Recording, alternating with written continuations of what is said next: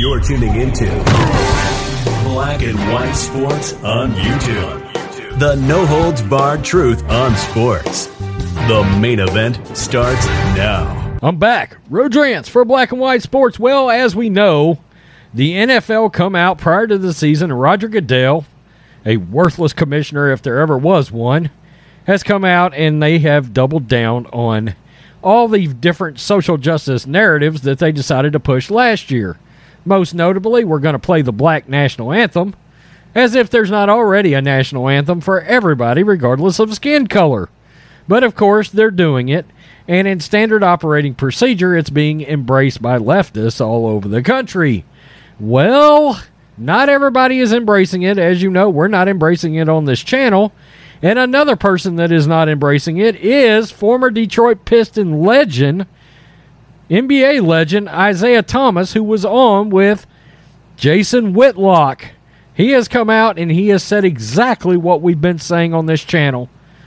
These people are just trying to resegregate the country, split everybody based on skin color. It's crazy.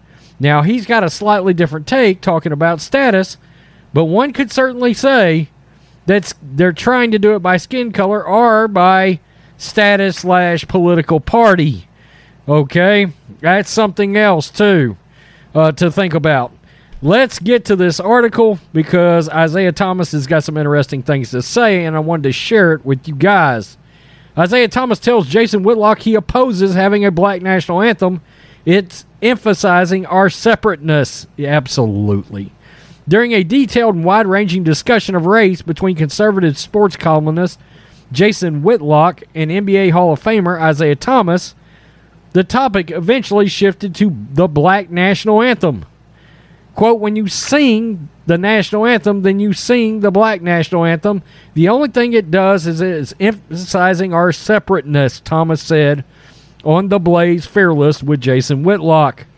Just as they did last season, the NFL continued to feature the song Lift Every Voice and Sing, often referred to as the Black National Anthem prior to major league events. Last year, the ballad was performed without much backlash, but this season, the anthem has been a point of public contention.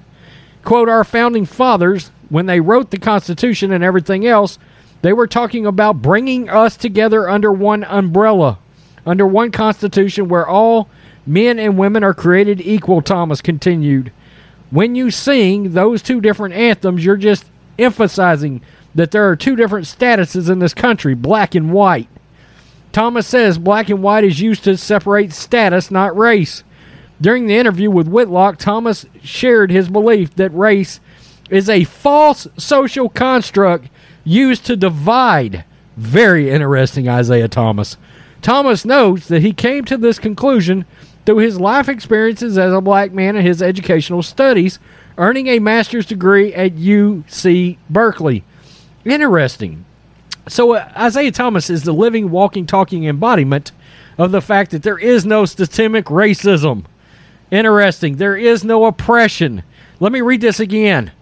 Experiences as a black man with his educational studies, earning a master's degree from UC Berkeley. It seems to me like if black people in this country didn't have the same freedoms, they wouldn't be allowed to pursue education like getting a master's degree from UC Berkeley.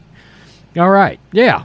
Quote, if you want one national anthem, then let's come together collectively and decide what the national anthem is going to be for this country.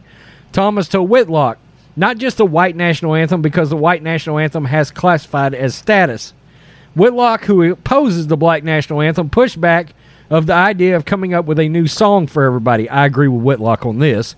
That Declaration of Independence, Constitution, and national anthem has worked for us, Whitlock said. Maybe it wasn't intended for us, but it did work for us. I agree with Jason Whitlock on that. And I would guess, from what I can tell, from what Isaiah Thomas said about the Black National Anthem, if he's going to have a national anthem, it's going to be the one we already had, not one that has, let's be honest, manufactured. Okay, leftist has manufactured this hymn, this slave hymn, into a quote-unquote black national anthem. It's crazy. It's absolutely crazy. It's more propaganda. Okay? It's propaganda that the National Football League wrapped its loving arms around and ran.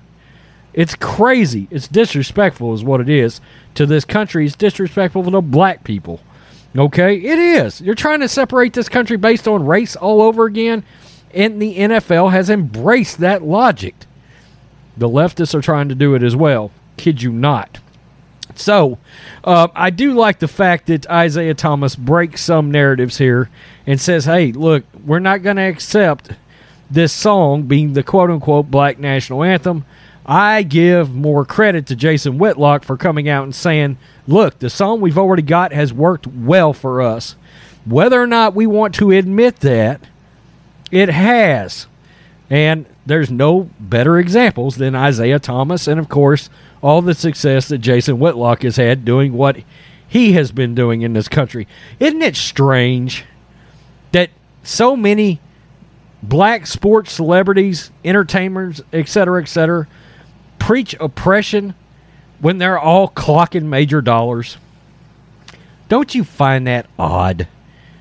I think it's crazy. It's hilarious. And it's why you can't get people with any common sense to buy into this shit.